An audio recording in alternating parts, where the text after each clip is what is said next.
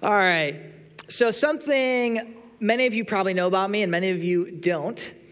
I love thunderstorms. I love them. They're one of my favorite things. I think they are one of the coolest phenomenon in nature. And I have very good memories of sitting out on my porch growing up with my dad. We would go out and we'd watch these thunderstorms blow through, and we would just sit out and enjoy it. It's always a great reminder of how powerful our God is, that he directs the bolts of lightning. He directs the storms where to go. And on top of that, it just looks really cool. When the sky is flashing like a strobe light, the sound of the rain, the sound of the thunder, I enjoy it very, very much. And when I'm talking about thunderstorms, I mean severe thunderstorms. Like your weather app is telling you to seek shelter. That's the kind of storm that I want to be watching. So a couple of months ago, there was supposed to be a really big thunderstorm. And I don't have a porch, unfortunately, so I have to sit in my living room. And it's a big window, though, like really big. It's like watching a big screen TV, so it gets the job done. And I was really excited, and you can ask my wife, I get weirdly excited about this. Like, this was my agenda for the night, was I'm putting Maddie to bed, and then I'm going to watch the thunderstorm. Might read a book next to the window. So I was really ready for this. I got Maddie to bed. I got my popcorn ready. I'm not that weird. I don't actually make snacks for it. But I was ready for it. I turned the lights off so I could see it flashing. It's going to be awesome. And it started to drizzle a little bit, and I waited, and I waited, and I kept waiting. There was no thunderstorm. Didn't hardly even drizzle, and I was unreasonably upset at the weatherman for this. I don't know who holds them accountable, but it must be nice to have a job where you can be incorrect and wrong as much as you want with no repercussions. It happened a couple weeks ago as well. We told Maddie she was going to go to the park the next day because it was supposed to be warm, a clear day. It was not warm and clear. It was cold and rainy. And Maddie was very disappointed that she couldn't go to the park that day. Now, it's a little bit unfair to be upset with the weatherman. It's not really his fault. He gives us the information, but he doesn't actually make the forecast. The problem is that his source is insufficient. And that's not to speak ill of any meteorologists that might be in the room. They use their training, their intelligence, the best technology they have available to look at the patterns in the weather and predict what will happen in the future for the weather. But despite their best efforts, they just don't know the future. They can look at the patterns, they can make the best predictions according to their wisdom, but it's never going to be a certainty. The future is just not something man can grasp. It is beyond our wisdom. There are things we simply cannot know. And if there are things that we cannot know, like the future, for example, then our wisdom is flawed. It's finite. It's imperfect. And because it is imperfect, it's not really worthy of our trust and our dependence. We're going to be in Daniel chapter 2 this afternoon, verses 1 through 30. And in this chapter, Daniel and his friends have completed their education that we saw last week in chapter 1, and they are now working in the king's palace. And what we're going to see here is that human wisdom ultimately will fail us. Because it is imperfect, it is inevitably going to fail and frustrate. Open your Bibles with me to Daniel chapter 2, and we'll read the first 13 verses together. Starting in verse 1. In the second year of the reign of Nebuchadnezzar, Nebuchadnezzar had dreams. His spirit was troubled, and his sleep left him. Then the king commanded that the magicians, the enchanters, the sorcerers, and the Chaldeans be summoned to tell the king his dreams. So they came in and stood before the king. And the king said to them, I had a dream, and my spirit is troubled to know the dream. Then the Chaldeans said to the king in Aramaic, O king, live forever. Tell your servants the dream, and we will show the interpretation. The king answered and said to the Chaldeans, The word from me is firm. If you do not make known to me the dream and its interpretation, you shall be torn limb from limb, and your houses shall be laid in ruins. But if you show the dream and its interpretation, you shall receive from me gifts and rewards and great honor. Therefore, show me the dream and its interpretation." They answered a second time and said, "Let the king tell his servants the dream, and we will show its interpretation." The king answered and said, "I know with certainty that you are trying to gain time, because you see that the word from me is firm. If you do not make the dream known to me, there is but one sentence for you. You have agreed to speak lying and corrupt words before me till the times change. Therefore, tell me the dream, and I shall know that you can show me its interpretation."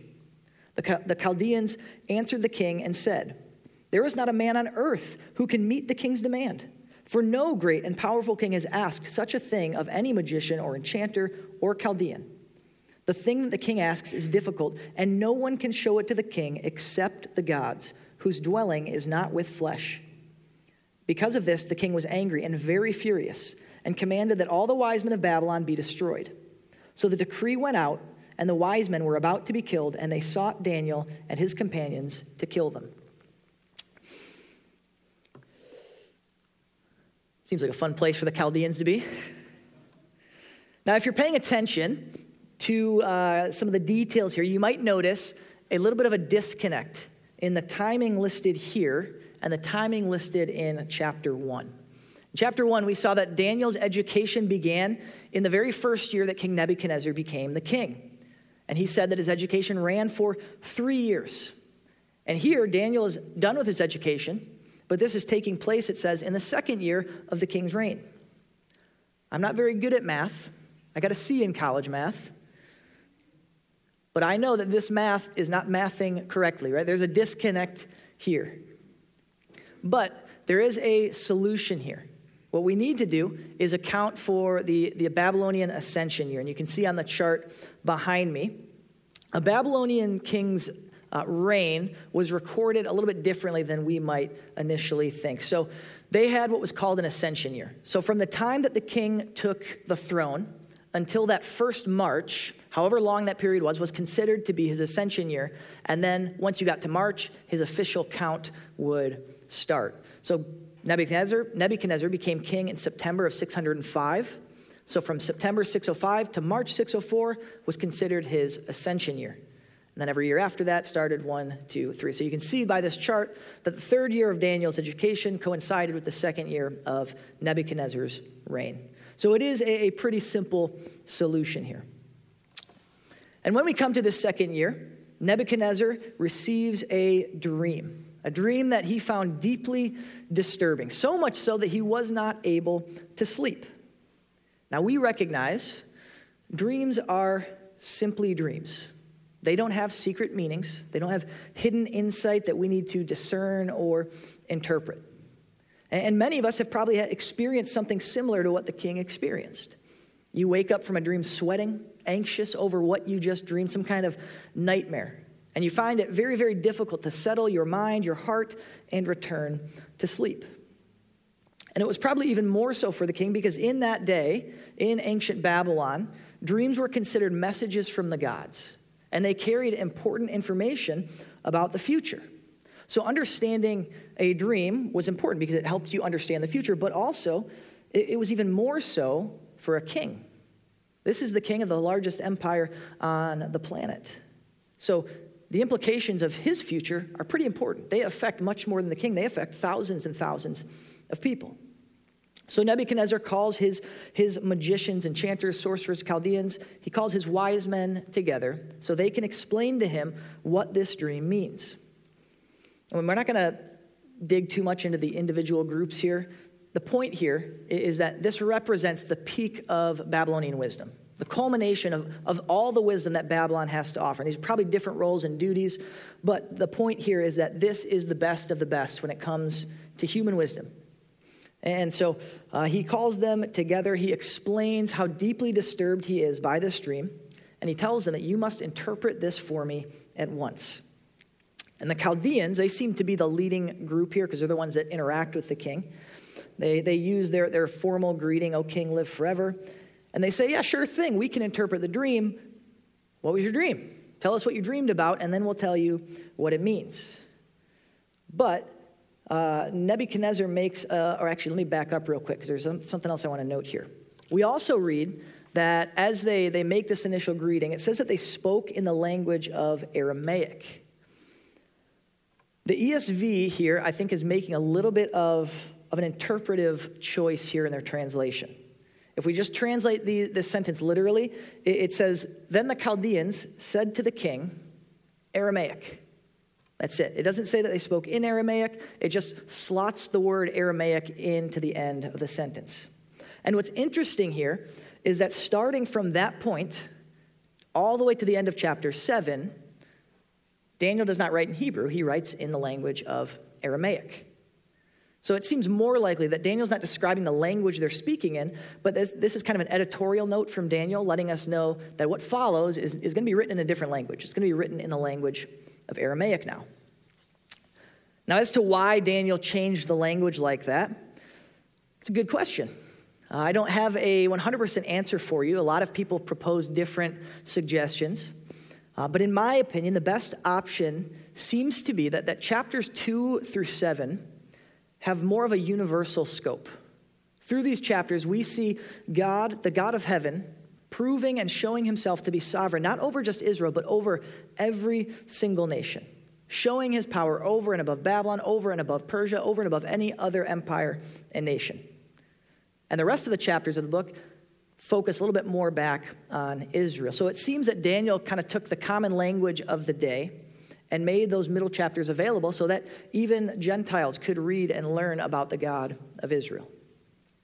That's the best educated guess I can make. If you want to know other ones, I can talk to you about it after, but that's the best option in my opinion.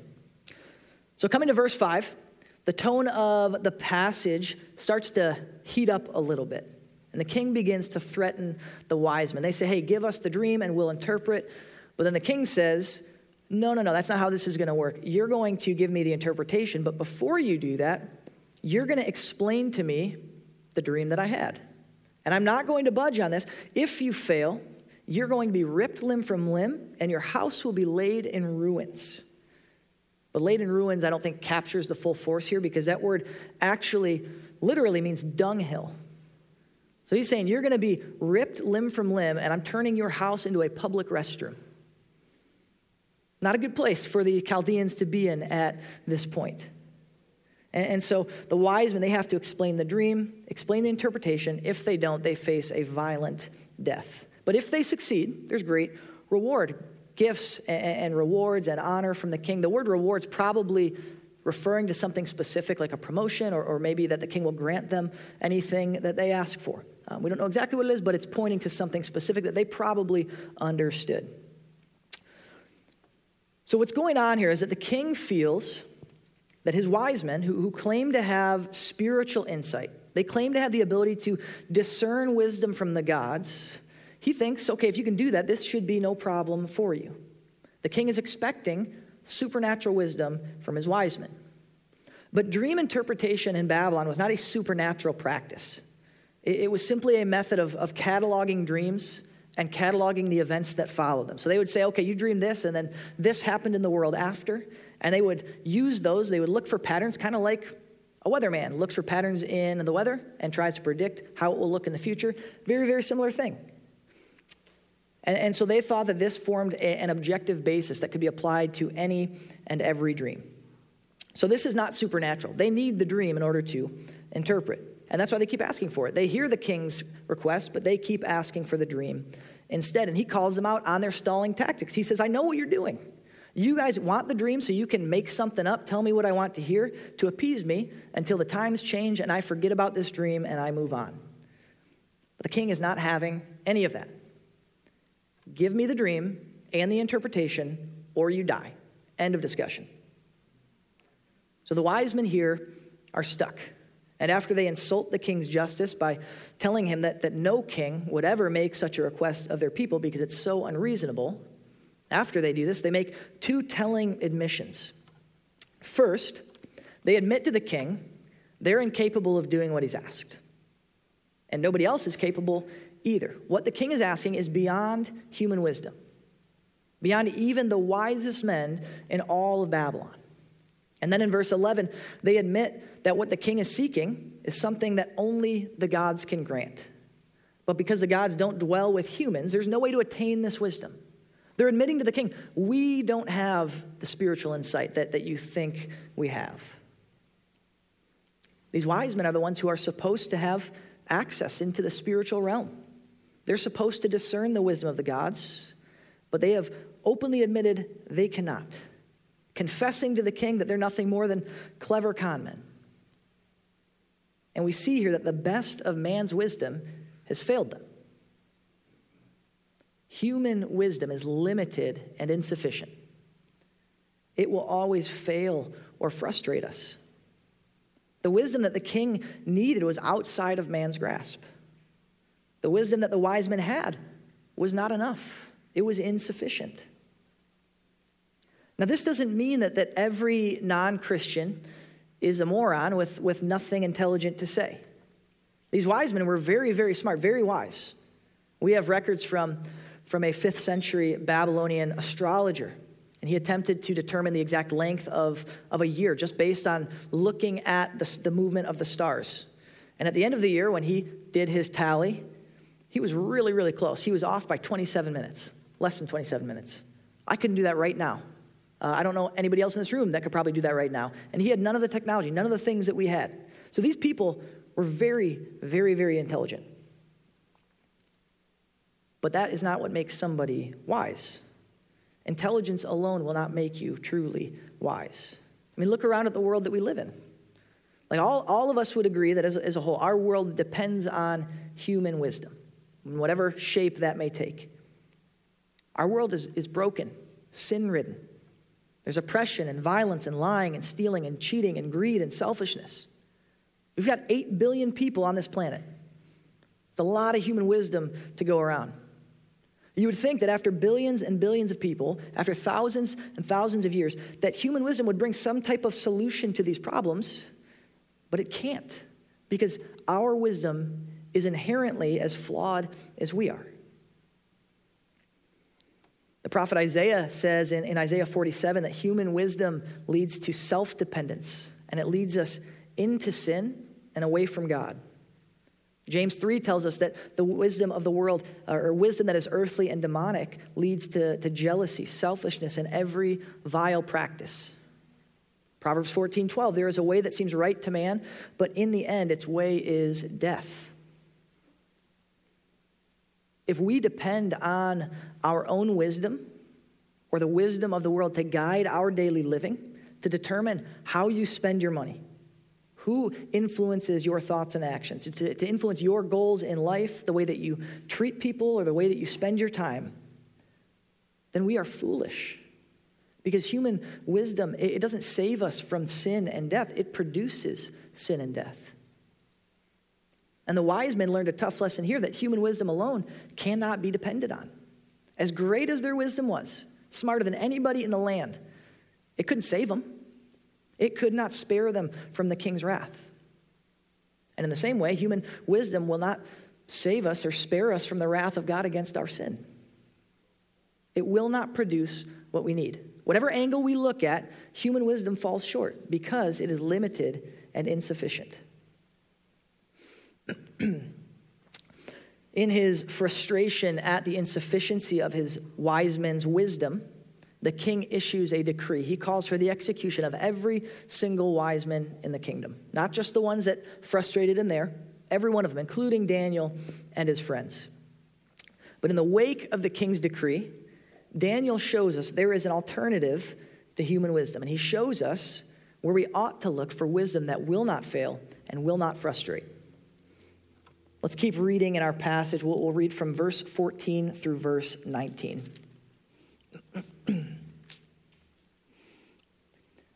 Then Daniel replied with prudence and discretion to Arioch, the captain of the king's guard, who had gone out to kill the wise men of Babylon. He declared to Arioch, the king's captain, "Why is the decree of the king so urgent?" Then Arioch made the matter known to Daniel, and Daniel went in and requested the king to appoint him a time that he might show the interpretation to the king. Then Daniel went to his house and made the matter known to Hananiah, Mishael, and Azariah, his companions, and told them to seek mercy from the God of heaven concerning this mystery. so that Daniel and his companions might not be destroyed with the rest of the wise men of Babylon. Then the mystery was revealed to Daniel in a vision of the night. Then Daniel blessed the God of heaven. So Arioch, the man tasked with rounding up the wise men and ensuring their execution, he finds Daniel and he explains the king's decree to him. And it says that Daniel replied with prudence and discretion. So in other words, he replied wisely and with tact. His response was respectful, and it was appropriate for Arioch's position and station. He doesn't panic. He doesn't accuse Arioch or the king of any wrongdoing. He was thoughtful and respectful and wise. And when Daniel asks Arioch about the king's decree, the ESV uses the word urgent, but I think harsh is probably a better translation here. But the point is, Daniel wants to know what's going on. What led to this decree to have me and every other wise man condemned to death? And he hears this explanation from Arioch, and then Daniel makes another bold request, just like he did in chapter 1. But this time, he's asking Arioch to get him an audience with the king, because Daniel says, I'm going to give him the dream and the interpretation that he is asking for. At this point, Daniel doesn't know anything about the dream. He doesn't know about the interpretation. He doesn't know any of this information. But notice the difference between Daniel and the rest of the wise men. As soon as the request was made to the wise men, they're scrambling for a way out. They're trying to push it off. They're trying to convince the king that he's being unreasonable, pleading with him to reconsider. And they openly admit that they simply cannot do it. That's not what Daniel does. Daniel doesn't panic. He doesn't run. He doesn't plead for mercy from Arioch or from the king. He deals wisely with Arioch to obtain an audience with the king. The difference between Daniel and the wise men is the source of their wisdom. The wise men look to themselves. They look to maybe the other wise men. But what they find is that wisdom is terribly insufficient and it cannot deliver them.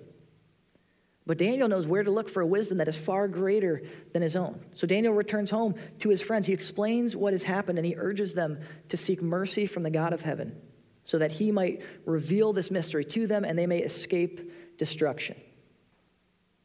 And I love this response. These are 4 teenage boys who have just been told, we are going to kill you if you can't come up with this crazy dream and interpretation.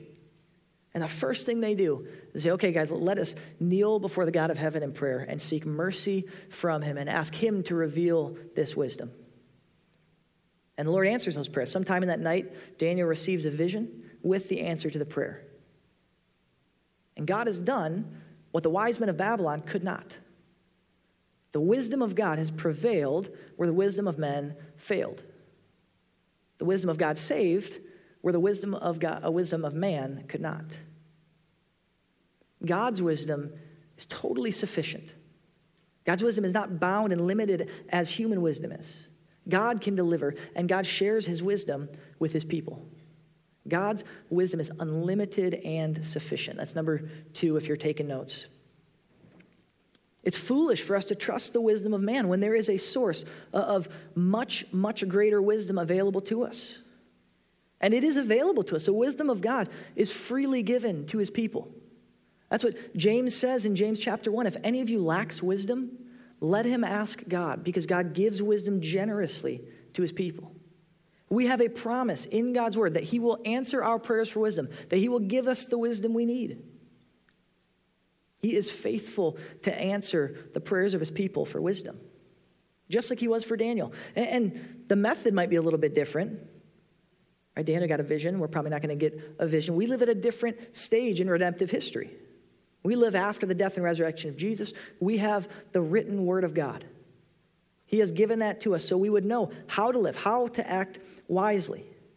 And this book is how we differentiate between God's wisdom and the wisdom of the world. You're not going to face anything in this life that is not directly or indirectly addressed in God's word. Everything we need to be a faithful follower of Jesus is in the Bible. That is where we find true wisdom. But just because he's given us his word doesn't mean we shouldn't also turn to him in prayer. We absolutely should and must look to the Lord in prayer, Seek wisdom from him, just as Daniel did, because he does answer those prayers. And this doesn't mean that he's going to reveal the secrets of the universe to us whenever we ask. He didn't give Daniel everything that he could ever ask for, right? But he gave Daniel exactly what he needed. That's how God answers our prayers for wisdom as well, by giving us what we need in that moment. And it may seem a little bit more subtle than how he answered Daniel, but it's no less spectacular. The way that God often answers our prayer for wisdom is through the Spirit laying biblical truth on our hearts, calling a passage of Scripture to memory. Other times, the Spirit may use other believers to remind us of what God has revealed in his word. 1 Corinthians 2 tells us that the Spirit works in believers and gives them the wisdom to understand God's word. All of the wisdom we need is supplied by God. He has revealed it to us in his word. And he answers our prayers for wisdom by drawing our minds to the truth and the wisdom that he has revealed to us. This is what should guide our actions, our choices every single day. By revealing this dream to Daniel, God has shown that his wisdom truly is unlimited. Man cannot grasp the future, but God can. God knows all things. There's no deficiency in his wisdom. So we can trust that it will not lead us astray. It will always lead us in the way that we should go.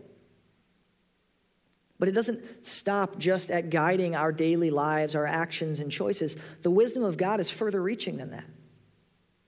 God's wisdom was sufficient to save Daniel from the wrath of the king. It is equally sufficient for the salvation of every one of us. The Apostle Paul tells us in the New Testament that Jesus Christ is the wisdom of God, the personification of wisdom. That the world saw the cross as foolishness, but the cross was actually the wisdom of God. So in that sense, the wisdom of God is not only sufficient for helping us navigate this life, but it is sufficient to save us from our sin as well. The wisdom of God will not fail. It will not frustrate. And because it is unlimited and perfectly sufficient, it deserves our trust. And when we consider the vastness of God's wisdom, it should move us to praise him, to thank him for it. And that's exactly what Daniel does in this next section. Daniel's life is still hanging in the balance. He's on the clock here. But even before he goes to the king to spare his own life, he stops to praise God and thank him for the wisdom that he freely gives. We've got 10 more verses 20 through 30. Let's take a moment and read those together.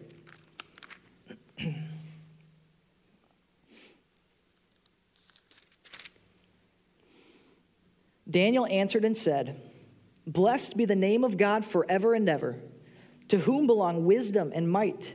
He changes times and seasons. He removes kings and sets up kings. He gives wisdom to the wise and knowledge to those who have understanding. He reveals deep and hidden things. He knows what is in the darkness, and the light dwells with him. To you, O God of my fathers, I give thanks and praise, for you have given me wisdom and might, and have now made known to me what we have asked of you. For you have made known to us the king's matter." Therefore Daniel went into Arioch, whom the king had appointed to destroy the wise men of Babylon. He went and said thus to him, "Do not destroy the wise men of Babylon. Bring me in before the king, and I will show the king the interpretation." Then Arioch brought in Daniel before the king in haste and said thus to him, "I have found among the exiles from Judah a man who will make known to the king the interpretation." The king declared to Daniel, whose name was Belteshazzar, "Are you able to make known to me the dream that I have seen and its interpretation?" Daniel answered the king and said, "No wise men, enchanters, magicians, or astrologers can show to the king the mystery that the king has asked. But there is a God in heaven who reveals mysteries, and he has made known to King Nebuchadnezzar what will be in the latter days. Your dream and the visions of your head as you lay in bed are these. To you, O king, as you lay in bed came thoughts of what would be after this, and he who reveals mysteries made known to you what is to be. But as for me, this mystery has been revealed to me, not because of any wisdom that I have more than all the living, but in order that the interpretation may be made known to the king, and that you may know the thoughts of your mind. So as God gives this wisdom to Daniel, he is moved to prayer, and he calls for unending praise to God's name. And God's name here is equivalent to his character and all that he does. And according to Daniel, God deserves his praise because of his perfect wisdom and power. In answering Daniel's prayer, revealing this mystery, God's proven that all wisdom and all power belong to him. And then Daniel praises the sovereignty of God. He says, you control the passing of time, the changing of seasons. You cause kings to rise and fall. Daniel's saying that there is no event that in all of human history that has occurred outside of God's sovereign control. And this God of perfect wisdom and power shares his wisdom freely with his servants. Because anyone who is truly wise, anyone who is truly knowledgeable, receives that wisdom and knowledge from God himself. The Chaldeans made clear to the king that you're out of luck, king. Certain things are simply beyond man's reach. Certain wisdom is not attainable for us. The same is not true for Daniel's God. Daniel's God reveals deep and hidden things. All of the wisdom and knowledge that's shrouded in darkness for us is clear as day for the Lord. Nothing can hide from him because his wisdom, his power, his sovereignty, all of it is limitless. And when Daniel addresses God here, he says that to the God of my fathers, and that's a term that indicates intimacy and relationship. This God of unlimited power and wisdom is not distant like the so-called gods of Babylon are. He is a God that hears the prayers of his people and sufficiently meets their needs. And I think all of us would do well to follow Daniel's example here, to actually take the time to go and praise God when he answers the prayers that we ask.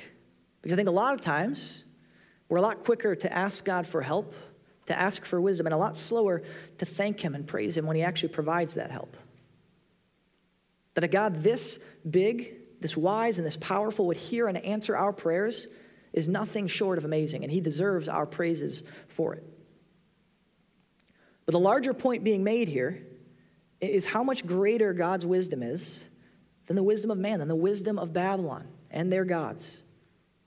This is what the king learns in this exchange with Daniel here, and as we'll see next week as Daniel interprets the dream for him.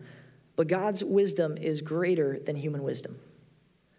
God's wisdom is greater than human wisdom. And this has been demonstrated already through the contrast between the wise men and Daniel.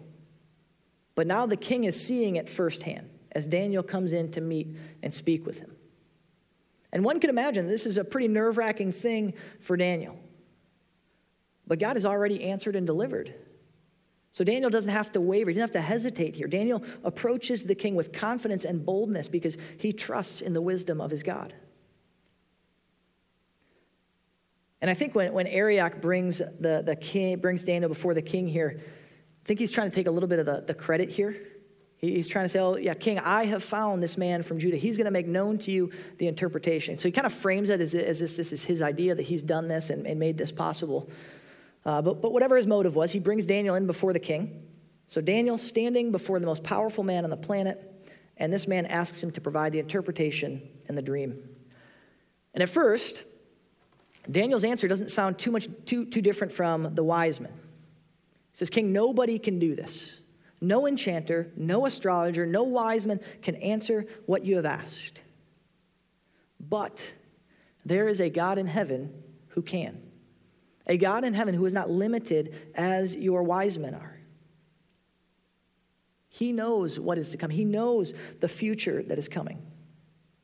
And in verses 29 through 30, Daniel makes clear that it is his God alone that knows and reveals these things. Daniel says that this was not me. This is not because of any wisdom that I have different from anybody else.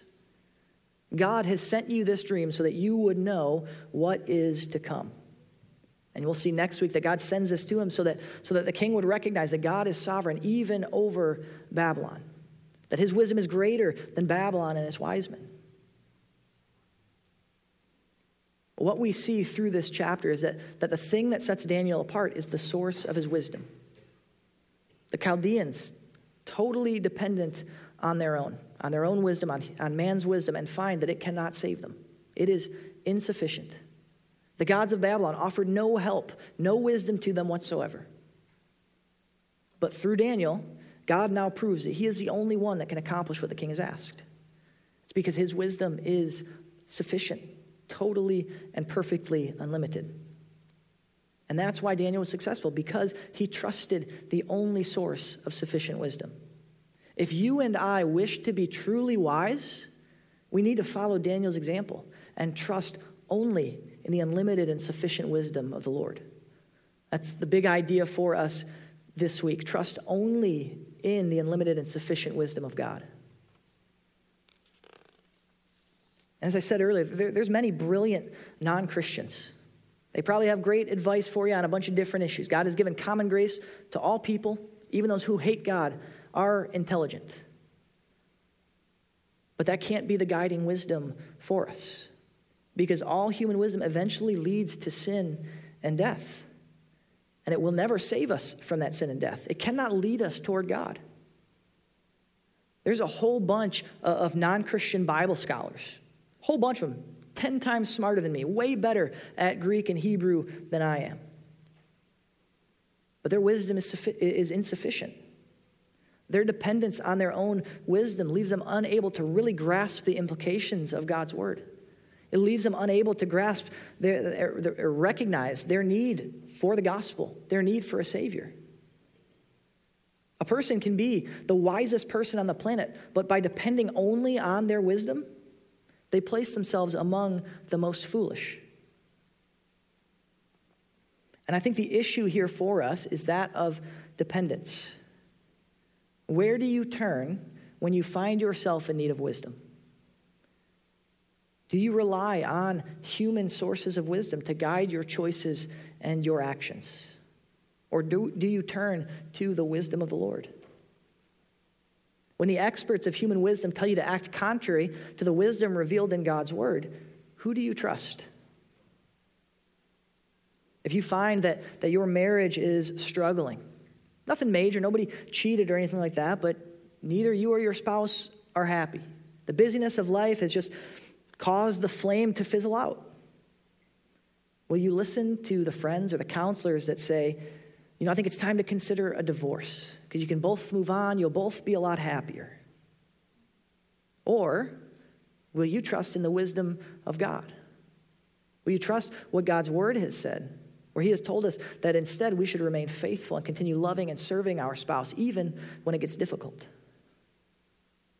When you make a major decision, do you seek counsel from mature believers who are going to help you seek wisdom from God through his word and through prayer?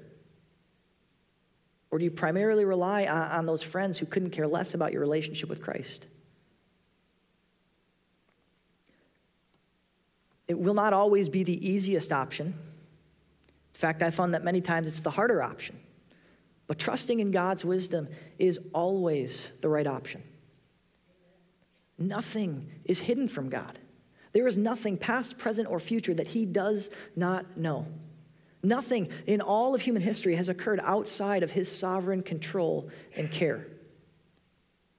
And because his wisdom is unlimited and perfect, he is the only one we can rightly trust to guide us in the way that we should go.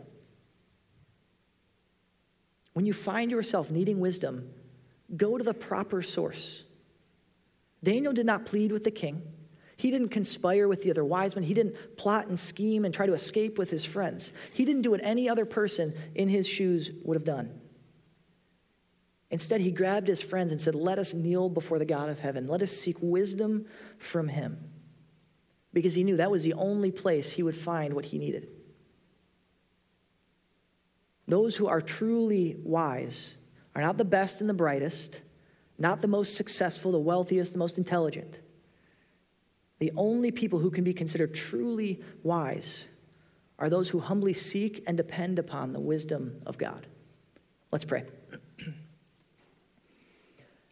Heavenly Father, you truly are wise.